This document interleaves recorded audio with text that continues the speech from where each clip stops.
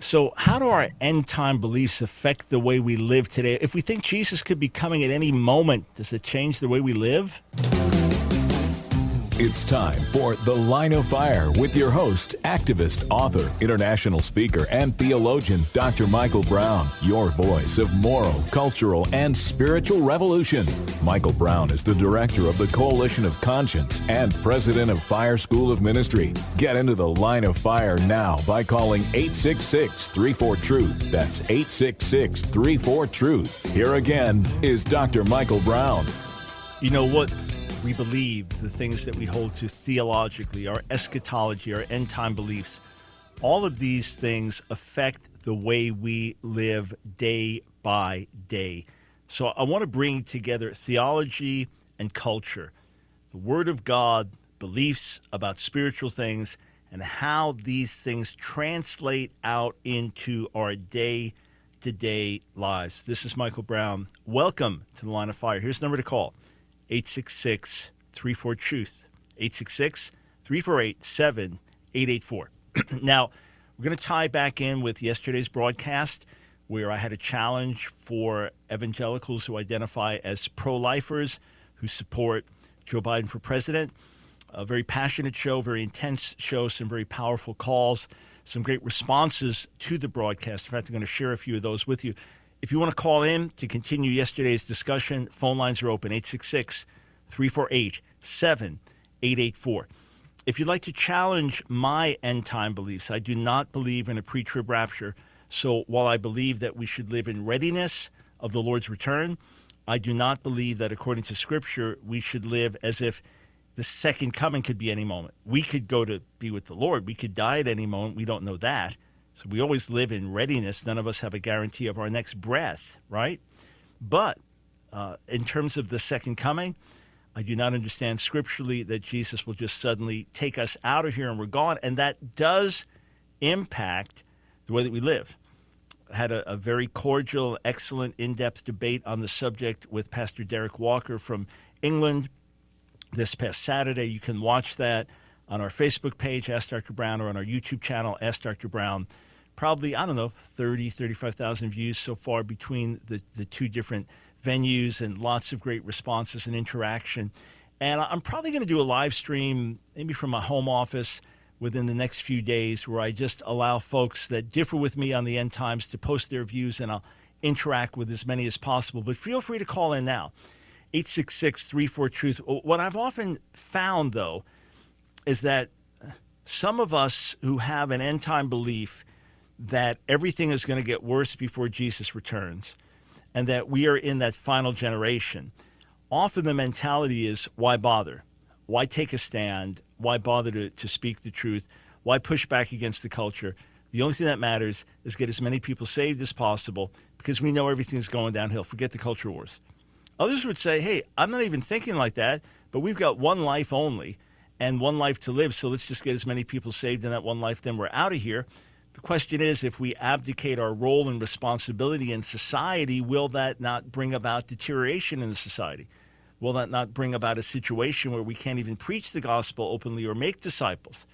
And perhaps the church's failure to properly engage in the culture wars over the years has contributed to the situation in which we find ourselves today, where many young people growing up in the church, in Christian homes, are falling away, not sharing the belief systems of their parents and grandparents because the culture has drifted so far from God that it's negatively influencing them and impacting them, and they're getting more negative from the culture than they are positive from the church. Hence, they're falling away.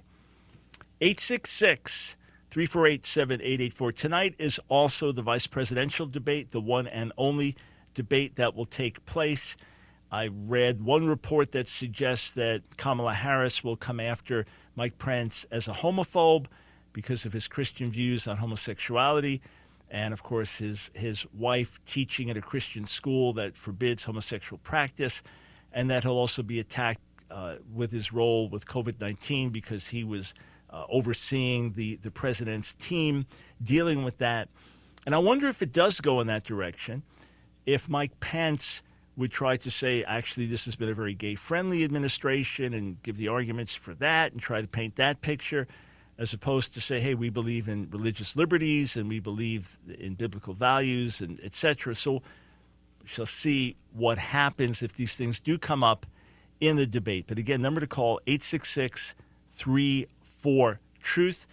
And I may just look at some potential calls here, may open up the phone lines more widely. Okay, yesterday's broadcast, I was more gripped than I thought I would be as we dealt with pro-life issues, as we dealt with the subject of abortion, and as I challenged the Christian ethic of those who say we are pro-life evangelicals for Biden. If they had said we despise the Democrats' Party's position on abortion, and we feel that there are many things in the Democrat platform that we differ with, but we just think Trump is so bad and so dangerous and so destructive that we have to vote against him, and that's why we're voting Democrat, I would have more respect for that than someone trying to argue a pro-life position and voting Democrat. You follow what I'm saying? And of course, I fully understand those who simply feel they can't vote for various reasons, or they have to just vote for a third party or a protest vote, whatever. And whatever each of us do, it's between us and God. I looked again today at some of the initial signers to the Pro-Life for Biden Evangelicals website, and one was John Perkins, who's a Christian hero in the civil rights movement with a great heart for reconciliation. I remember hearing him speak late 70s, early 80s in our church, which was so active in so many key social and cultural issues, and he felt very much at home in our midst. You know, he's an icon. He signed. I certainly respect his Christian profession, but deeply differ with that stance. Nonetheless, each of us give account to God. But I noticed some of these comments on YouTube after the show, which I appreciate, and I want to share this. So we get our share of hate mail, as you know.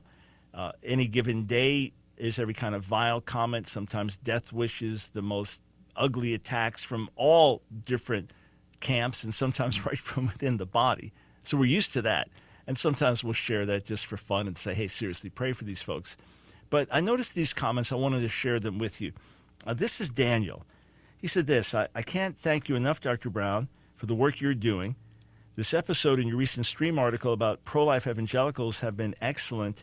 That article put into words the way that I feel better than any I've read. I thank God for the work he's doing through you. God bless you, brother. You're in my prayers. Well, Daniel, thank you for praying, and thank you for posting that. And that is what we're trying to do when we say we are your voice. We're your voice of moral, cultural, and spiritual revolution. We're doing our best to sense what God is saying, to sense what is a biblical interpretation of what's happening in the world around us, and then based on that to write and to speak, and hence to serve as your voice because of the great platform we have. This was posted by Jesse. He said, I'm probably going to get some hate for this, which I'm not used to because I never comment, but I was going to vote for Biden. But after this and all of the facts, I've decided to vote for Trump. I agree I cannot vote for pro-choice, which is not really a choice since the baby doesn't get to choose. Again, if you're going to say that we stand for the sanctity of life and we believe human life begins in the womb, then you have to start there. You have to start there. And I would much rather sit out an election than vote for someone that has stood against consistently the Born Alive Protection Act that says if a baby survives an abortion, that baby would get the normal medical care that a baby of that stage would get outside the womb. So that was vetoed by, or voted against by Senator Barack Obama, Senator Kamala Harris. I'm sorry. I can't vote for you then. If I can't vote for the other candidate, then I cast a protest vote or I sit it out. But I cannot in conscience vote saying, I know that's where you stand. Or the Pain Capable Act that Kamala Harris has voted against. Sorry, I can't vote for you if that's your stance. That when it's agreed that a baby can feel pain at a certain point, that you cannot have abortions. Voted against? Sorry, I can't vote for you. If I had to sit out the election, I'd sit it out in good conscience before God, rather than say, I helped get that person in office. With candidate Joe Biden saying that if elected, if the Supreme Court overturned Roe v. Wade, then the responsible thing to do, and what he would do, is make it federal law. So if the court struck it down and now individual states can go back to passing the laws they want to pass, and at least individual states doing righteous and compassionate things when it comes to the unborn and families, no, he'd strike that down and pass federal law. I cannot, in conscience, vote for someone who would do that. You say, well, I can't vote for Trump for various reasons. Then fine. Then vote for a third-party candidate or cast a protest vote or sit it out. That's just my ethic before God. I'm just being totally straight with you. You say, you can't judge me. I'm not judging you. I'm telling you my ethic. I'm telling you my conviction. I'm telling you what I believe. And I'm glad, Jesse, that those thoughts impacted you. And hearing where Joe Biden and Kamala Harris stand, though, I'm glad those things impacted you. Just getting facts out, just information. One more post. This was Yolanda. And Yolanda said, may our great God continue to bless your ministry. Yours is such an essential voice in our world. Your courage and integrity are admirable. Thank you for being who you are and doing what you do, Dr. Brown. You know, I appreciate that, and I appreciate kind words about, quote, courage. To me, it's a matter of, when you're gripped by truth, you speak truth, right? Just like so many, you won't compromise in areas in your personal life. You don't even think of it as courage because this is right, this is wrong. Yeah, there'll be consequences, I know, but we have to do what's right. So thank you for those kind words. Thank you for those words of encouragement. And this is why we do what we do.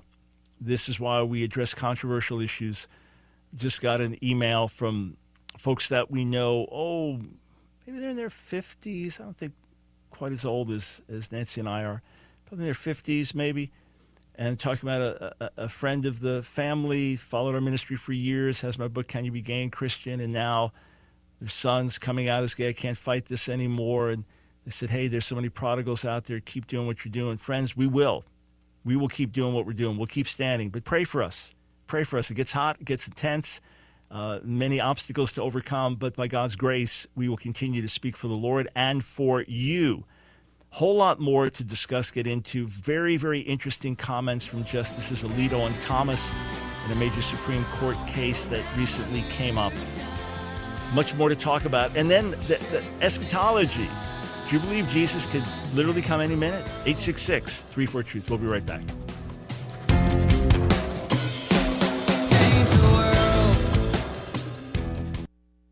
God of light, hear our cry, send the fire. It's The Line of Fire with your host, Dr. Michael Brown, your voice of moral, cultural, and spiritual revolution. Here again is Dr. Michael Brown.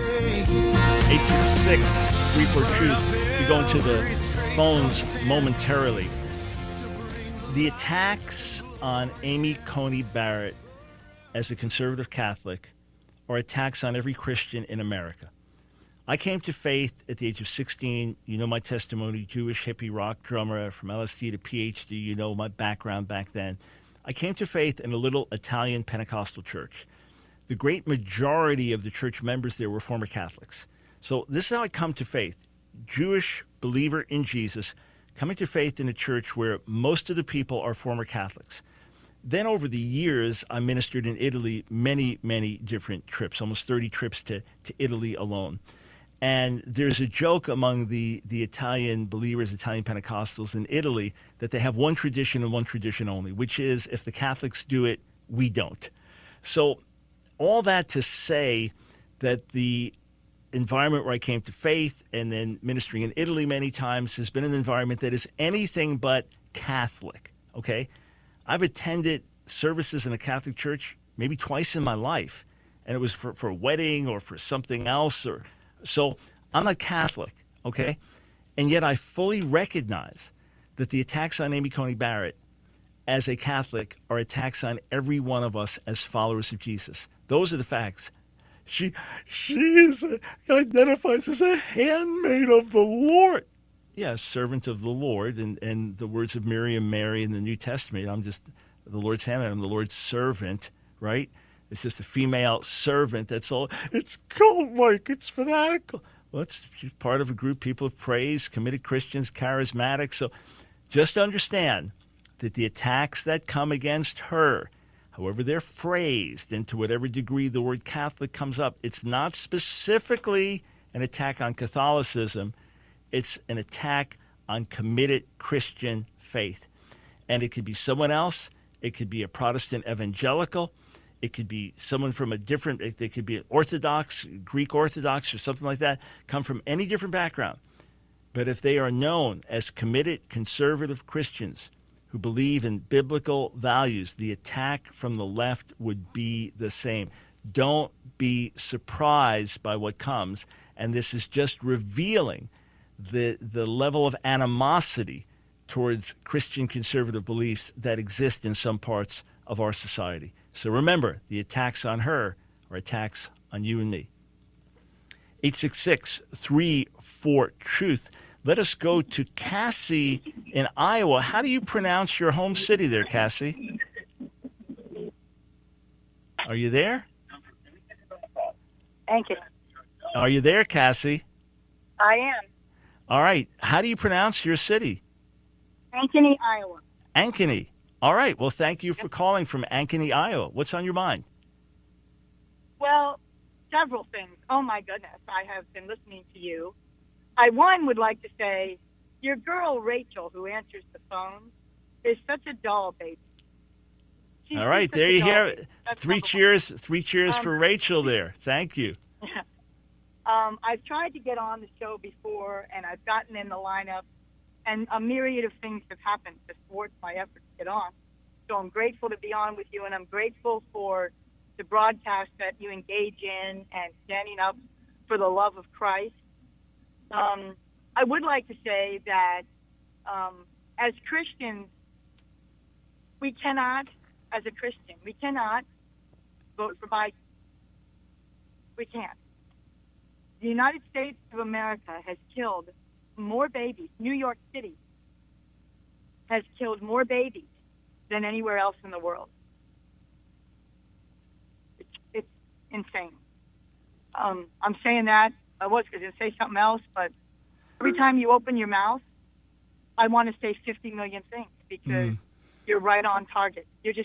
I want to thank you for speaking for those of us across the country. I am right in the middle of the breadbasket, right in the middle of the United States, dead center in Iowa. And it does my heart good to know that I'm not alone, because sometimes you can feel alone. And when you get on the air and you say, thinking, or what I'm feeling, not that I always 100% align tit for tat for you, but it's pretty about 99.999 when you speak. That gives me courage. It gives me strength. It gives me fuel to know. Because sometimes you look at this world and it just seems so overwhelming. And you got to hang on to your faith by the skin of your fingernails with tears in your eyes,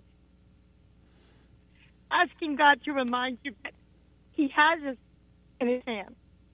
And so when you speak, and you speak the truth, you do for so many what I don't necessarily know that you do, which is you give us fuel for another day when the world just looks so.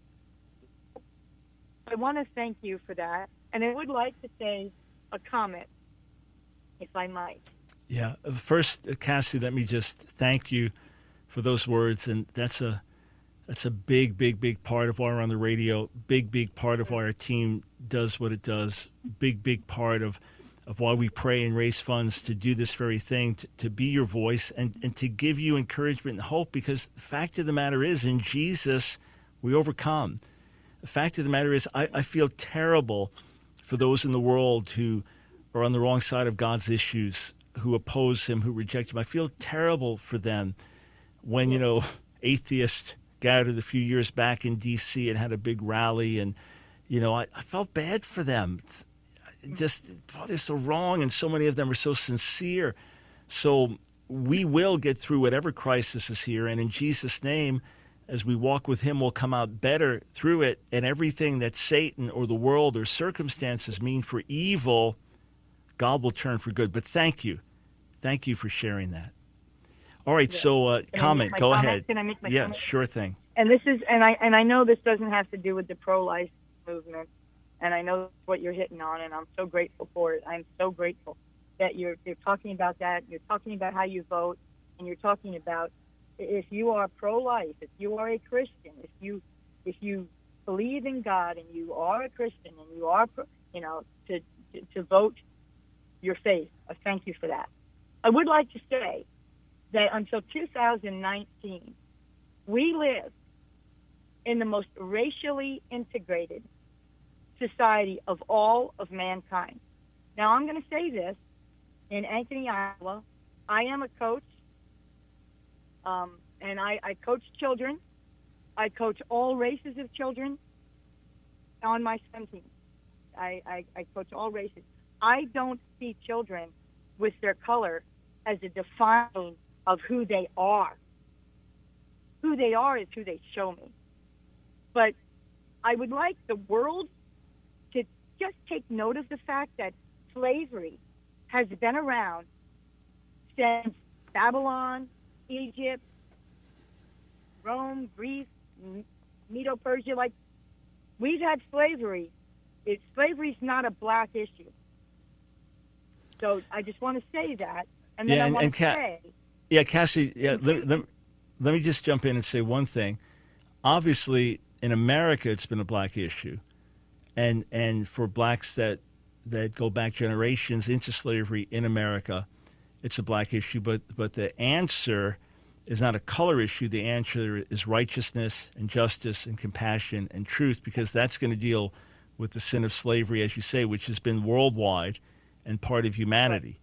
Blacks have enslaved whites, right. Whites have enslaved blacks, whites have enslaved whites, blacks have enslaved black. Right, it's a sin issue. But in America, of course, it's been a black issue, and we recognize that and we address it. But yeah, so real quick, the last comment you're going to make. Go ahead. Thank you. My comment was that, are you going to have ignorant people? Are you going to have people that are deluded by Satan in every walk of life, in every profession? You're going to have them. But I'm going to tell you that the people living today in today's day and age, while racism is out there, it isn't in every single person, every single day, every single town, every single where. When it happens, it's wrong. It should be stamped out.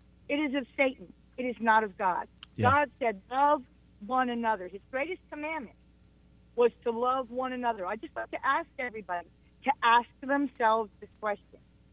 What is the agenda that is being driven to divide our country? We need to think about that. I'm not saying that racism doesn't exist anywhere, but I am saying that it isn't now. Not that it hasn't been, and not that it wasn't agreed. Right. What happens is, right, it gets exaggerated. It becomes the issue everywhere you turn. And in fact, my latest article, just posted on the stream and should be on the Ask Dr. Brown website, it says the hostile takeover we're resisting has to do with ideology, not race. There's the claim, if you're a conservative white American, you want to make America white again, and your issue is race. So I'm sure there's a tiny minority where that's the case. But our issue is hostile ideologies. Our issue is radical left forces and those that we deeply differ with taking over our universities, taking over the internet, taking over children's schools and things like that. And when you think of the main players involved with that, they're often white on the left. Our issue is with ideology. I would, in a heartbeat, joyfully vote for a black conservative over a white liberal. I mean, joyfully. Consider it a privilege. Joyfully.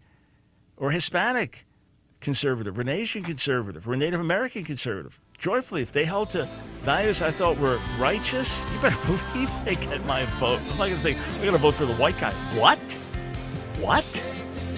All right, we'll be right back. Thank you for that call. Change the world.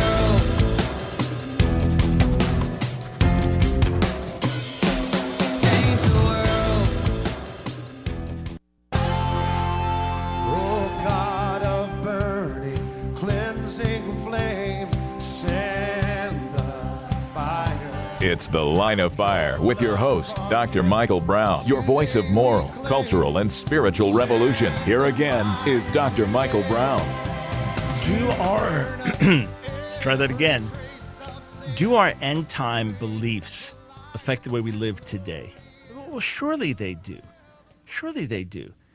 If I believe, for example, that Jesus might be coming back in 400 or 500 years, that there is a whole process to unfold and that the gospel will spread through the whole world and the whole world will come basically to faith before he returns, then I'm going to live one way. If I'm convinced that Jesus is coming in the next 10 years, I feel quite sure of that, I'm going to live differently. So obviously, our end-time beliefs do affect the way we live.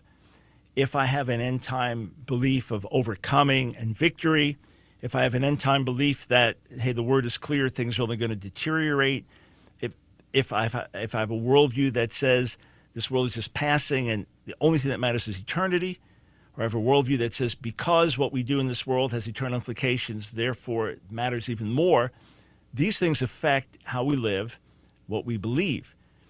And for me, as I understand Scripture, we should always have a mentality of victory and faith and confidence because in Jesus we overcome. So when Paul tells us we'll have tribulation, but that can't separate us from God's love. When Jesus says in this world we'll have tribulation, but be of good cheer, he's overcome the world. That gives me courage to stand. And as I'm sitting here, there are brothers and sisters in other parts of the world being tortured for their faith, being imprisoned for their faith, being killed for their faith. As I sit here and speak to you, as you watch, as you listen, that's literally happening. And this has happened for 2,000 years steadily, and yet there's victory, there's grace, there's overcoming, and the church spreads in the midst of terror and hostility and difficulty. I understand that. So, and I also understand that Christians have been driven out of whole regions and Islam has taken over and the Christian witness was almost lost in those areas. So these are real battles that are genuinely fought in this world. But to me, even though we live in a fallen world, and it's been fallen since Adam and Eve sinned, and since Cain killed Abel, the firstborn son murdered the secondborn son. I mean, that's a picture of human wickedness right there. Even though that's the case, I have confidence in God because he's God. And if Donald Trump is president or Joe Biden is president, or we're in Stalin's Russia or Hitler's Germany or Pol Pot's Cambodia or Mao Zedong's China or Nero's Rome, Jesus is still Lord. God is still King. And we still have a message of eternal life and eternal truth. And we don't fear man, we fear God. So our attitude remains the same. Our faith remains the same.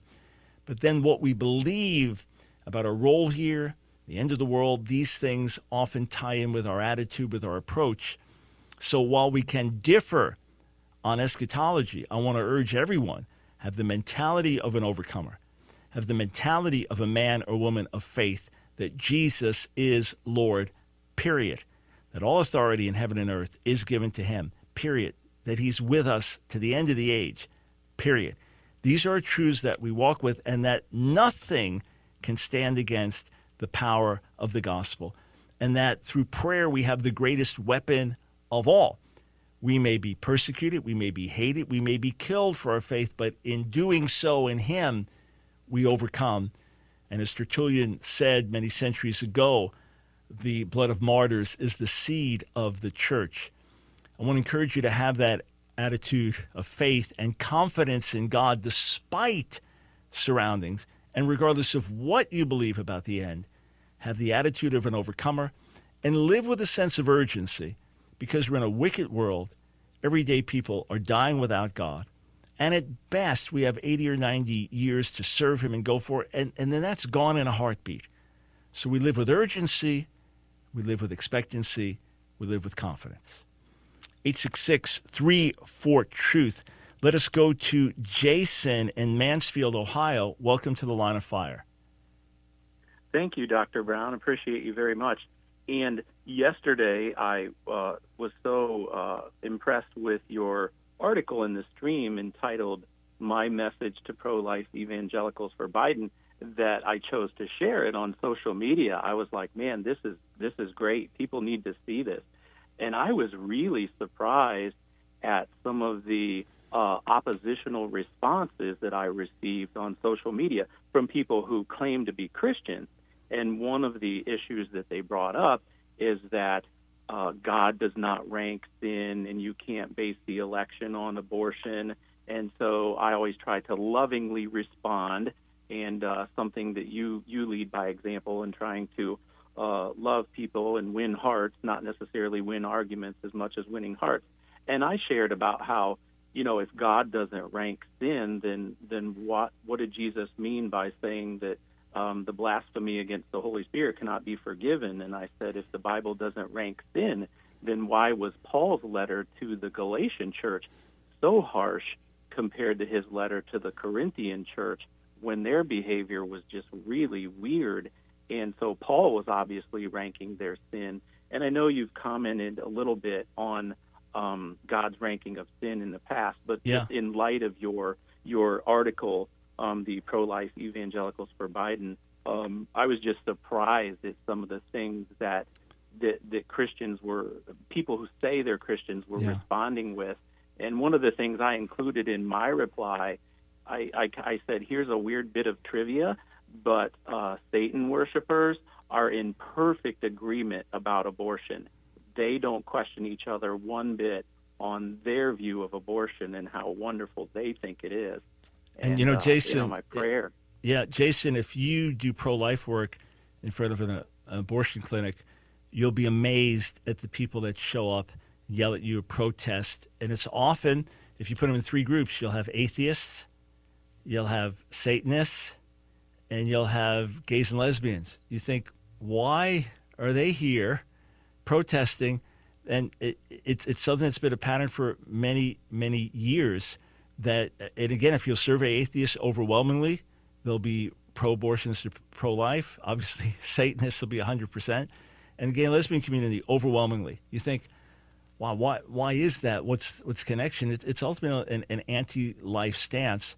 But Jason, the only counsel I want to give you is not to be surprised by the surprising answers, because there's a tremendous amount of ignorance in the body, tremendous amount of scriptural ignorance. Of course, God ranks sins. Of course he does. Jesus tells Pilate that the ones that turn me over to you have committed the greater sin. Jesus rebuked the religious leaders. You tithe on mint, dill, and cumin, but have neglected the weightier matters of the law, justice and mercy and faithfulness.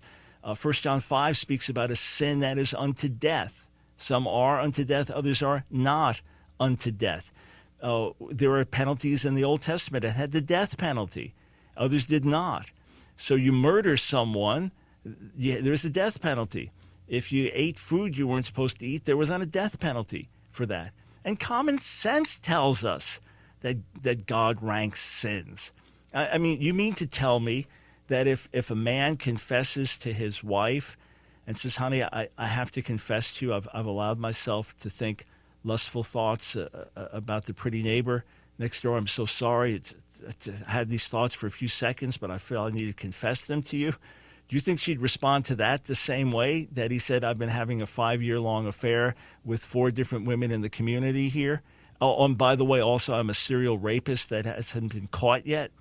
So it's utterly absurd to say that God does not rank sin. Now, he says that if you've broken the law in one place, then you're a lawbreaker. That's written in James, the 4th chapter.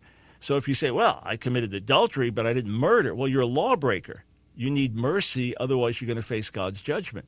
But of course, that's why certain sins are brought up over and over. That's why shedding of innocent blood is one of the things that's brought up over and over. Sacrificing children to idols is brought up as something key, because of which God destroys the earth and judges cities and nations. Of course. I mean, which is more serious in God's sight? That you promised your kid you're going to take them out for ice cream today, and you got busy and you made an excuse and you lied. That's bad. You broke your word and you lied.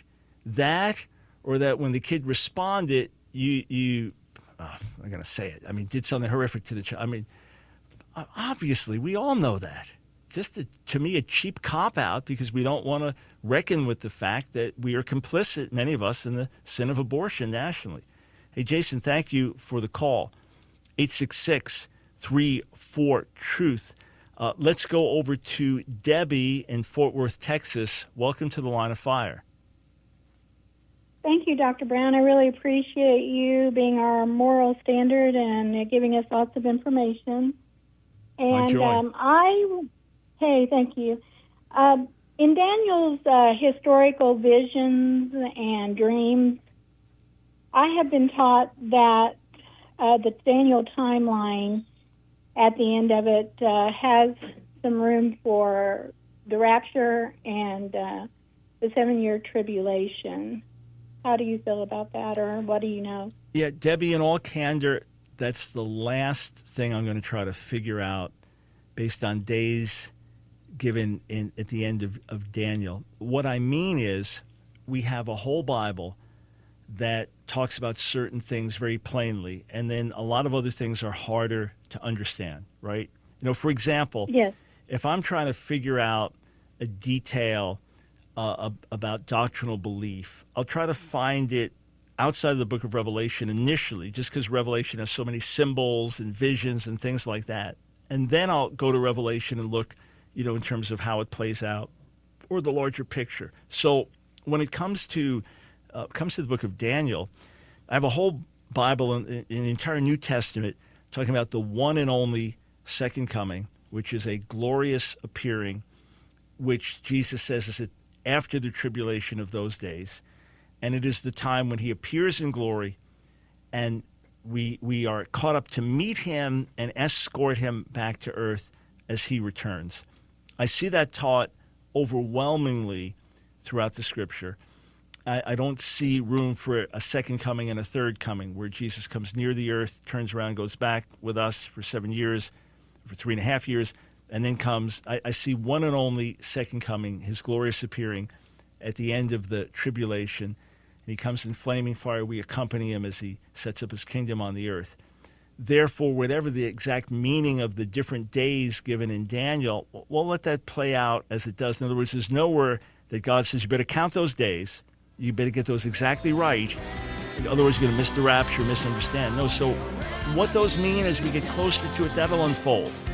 That'll become clear. What we need to do is keep our eyes set on the blessed hope, the glorious appearing of Jesus with the great and final trumpet. That's what I'm looking forward to. Thank you for the call. It's The Line of Fire with your host, activist, author, international speaker, and theologian, Dr. Michael Brown. Your voice of moral, cultural, and spiritual revolution. Get into The Line of Fire now by calling 866-34-TRUTH. Here again is Dr. Michael Brown. Hey friends, before we go back to the phones, I want to dive into an important article you may have missed on the Christian Post. Supreme Court statements, very, very important, from Justices Alito and Thomas. Reported by Leonardo Blair, does a lot of great work there on the Post. Supreme Court Justices Thomas Alito suggests same-sex marriage decision be reconsidered. Supreme Court Justices Clarence Thomas and Samuel A. Alito Jr. appear to suggest that the court should reconsider the landmark Obergefell versus Hodges decision that made same-sex marriage a constitutional right because it threatens the religious liberty of Americans who believe, quote, marriage is a sacred institution between one man and one woman. The justices made the argument in an opinion issued Monday in which the court refused to hear an appeal from former Kentucky County Clerk Kim Davis, who is being sued for refusing to issue marriage licenses to same-sex couples because of her sincerely held Christian beliefs. Davis, who is a devout Pentecostal Christian, was briefly jailed for her actions. This petition implicates important questions about the scope of our decision in Obergefell, but it does not cleanly present them. For that reason, I concur in the denial of a certiorari. Let's get this correct in Latin, certiorari. Forgive that. Thomas wrote that in the statement on the case joined by Alito.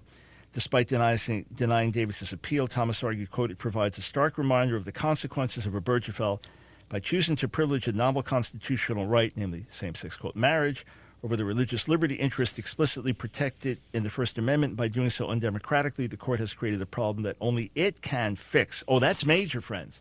That's major. That's Supreme Court justices saying there's a problem in that ruling. I see Justice Anthony Kennedy, who was a swing vote and a Reagan appointee. He was a swing vote. He said, look, we absolutely will protect religious rights and freedoms. And if you have strongly held religious beliefs because of which you cannot affirm this, then you're protected. Well, that's not the way it's played out. So the Kim Davis thing just wasn't phrased rightly, presented rightly, but otherwise they're saying this should be reevaluated. The Supreme Court saying that the court made a mistake, let the court fix it, and then let states decide it, let them vote accordingly as to what they want marriage laws to be. That's major, friends. And again, points to the importance of Amy Coney Barrett potentially being on the Supreme Court. Yes, you have no idea what people will ultimately do over a period of years, where they'll vote, where they'll stand, but you do your best to appoint justices that you think will do the right thing. 866-34-TRUTH. Let's go to Benjamin in Lancaster, Pennsylvania. Welcome to the Line of Fire. Hi there, Dr. Brown. Hey. I feel like I disagree with you more than the rest of the callers into this show so far, but I don't want to fight with you. I want to just kind of ask, what's the relationship between, I want to say, like, eschatology and pessimism? In August, you wrote an article on the Stand with AFA called "Hope Motivates Better Than Pessimism," and you talk a lot about, say, global warming. A lot of people my age that I see on social media, they're like, "Should we even have kids?" Because right, this world is going to, burn in a fire. And I realized listening to some of your other colleagues that I was assuming that you completely, believe the, I want to say, left behind eschatology. I see now that you categorically reject probably that. don't have a standard. Categorically, not the view of the rapture that I believe. Categorically reject the pre-trib rapture. Have for probably 45 years, and have a book on that with Craig Keener. Not Afraid of the Antichrist, why we don't believe in a pre-tribulational rapture. I'm premillennial, but not pre-trib. Premillennial as the early church was, but not pre-trib. But my question still, I appreciate the clarification, but my question still applies to premillennialism. Isn't premillennialism inherently pessimistic? Isn't it saying that this world is just going to get worse and worse and worse? It's my understanding that in the late 1800s, there were a lot of Christians who were saying, we're going to make the world better and better and better until we create this utopia that Jesus is going to come back to. And when we started seeing the horrific tragedies of the Civil War, of World War I, that's when people started saying, maybe the world's not getting better. We started reading what was written by, C.I. Scofield in his Bible based on what John Nelson Darby said. And people started saying, what if premillennialism is the answer? What if the world's just going to get worse and worse and worse until Jesus comes back? Yeah, so you've got some right information and some wrong. So let me clarify. But I appreciate you calling and us having this conversation. So the premillennial beliefs, not only do I find them to be scriptural, of course that's debated, but the best we can tell, that was the consistent view of the disciples, of the apostles, and of their disciples. So the early church, the first eschatological doctrine it held to was premillennialism. Never heard of a pre-trib rapture. That would have been a completely foreign concept. Never heard of the idea that the church will totally take over the world, that the gospel will completely triumph. Post-millennial views, those come later. Amillennial, that comes later, that it's just a spiritual kingdom. They literally believed that they'd go through hell on earth. They're already doing it anyway. That there'd be an antichrist, that they'd continue to see challenging times, and that Jesus would return and set up his earthly kingdom and fulfill his promises to Israel, etc. So, this is pretty consistently taught and fairly well documented. And there's nothing pessimistic in that. In other words, the scriptures plainly teach that there'll be parallel extremes at the end of the age, that when Jesus comes back, he's going to destroy the wicked. He says it, plainly in numerous passages, and he is going to deliver the righteous, but that even in death and martyrdom we overcome, and that he will absolutely keep his promises and establish his kingdom on the earth and rule and reign for 1,000 years before we go into eternity. So there's nothing pessimistic about that. The pre-trib view is pessimistic in that it believes that things will get worse and worse before Jesus returns, and there's really nothing you can do to change that. The amillennial view, in many ways, is pessimistic with kind of increasing darkness. The postmillennial view is the totally optimistic one in terms of the gospel triumph over the whole world. I just don't see that taught anywhere in the Bible. So my confidence, sir, comes from the truth of the gospel and who we are in Jesus, not which way the culture goes. But yes, you're very, very right in terms of thinking that there was the postmillennial view was held to, say, by Jonathan Edwards and by Charles Finney, and they believe that just with greater awakening and cultural change that we could usher in the millennial kingdom after which Jesus would return. And yes, you're absolutely right that especially World War I, World War II took a real bite in the postmillennial view because it realized human beings are wicked and the world is not getting any better. In fact, this is the worst century we've ever had as far as bloodshed, etc. The popular belief in pre-trib beliefs that sprung up for sure. So I mean, you're accurate in that, but the idea that it was between postmillennialism and dispensationalism, pre-trib rapture, that's the wrong understanding, or that the premillennial view is inherently pessimistic. Why is it pessimistic? So do you also believe in the tribulation then, as commonly conceived, or no? Just yeah, I don't know that there's a specific 7-year tribulation period, or that's just a description of the entire church age as a time of tribulation that gets more intense at the end. I expect everything to get more intense at the end of the age.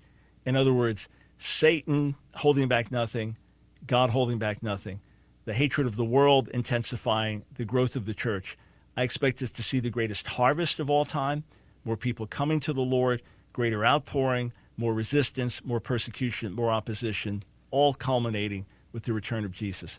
As he gives the parable of the net, that the harvest is the end of the age, and it's both good and bad fish, or the parable of the wheat and the tares, that they'll both grow together, and then Jesus will weed out the wicked so the righteous will shine. That's my understanding. All right. And still no, not trying to wed that message to global warming, not trying to jump on that and be like, yeah, you guys got some of the right idea, but here's the good news. Jesus is coming. Yeah. So global warming, I have not focused on it in for a number of reasons, and only so many things you can focus on. But I would say, hey, look, the book of Revelation speaks against those who destroy the earth. So let's work together for the good of the earth. But let's recognize that human beings were put here to have dominion over the earth. So let's focus on the state of human beings and getting in right relationship with God and our sin against one another. Let's focus on that. By the way, there may be a defined 7-year tribulation period in the future. And if I'm debating a pre-trib rapture proponent, and that's important. I have no problem with that concept, and you may be able to make a scriptural case for it. It's just it's debatable. It's debatable to me, and my views would be the same either way. And the last comment is that, working with believers around the world, some in the midst of persecution, getting the reports just earlier this week or within the last week, please pray. Here's a brother in Nigeria who works in the midst of Boko Haram, sharing the gospel, and one of his men was kidnapped and being held hostage, and pray, and they were able to ransom him out. When you live in that kind of world, it does color how you look at things overall. Hey, friends, we're out of time. Please visit the website, AskDrBrown.org. And if you're blessed by what we're doing, you appreciate it, right there on Facebook, there's a $. You can click on that to contribute. YouTube, the donate button. $sign on YouTube beneath the chat box, and always our website, AskDrBrown.org. Click on donate. Thanks for standing together. Friends, together we're making a difference. Jesus is Lord.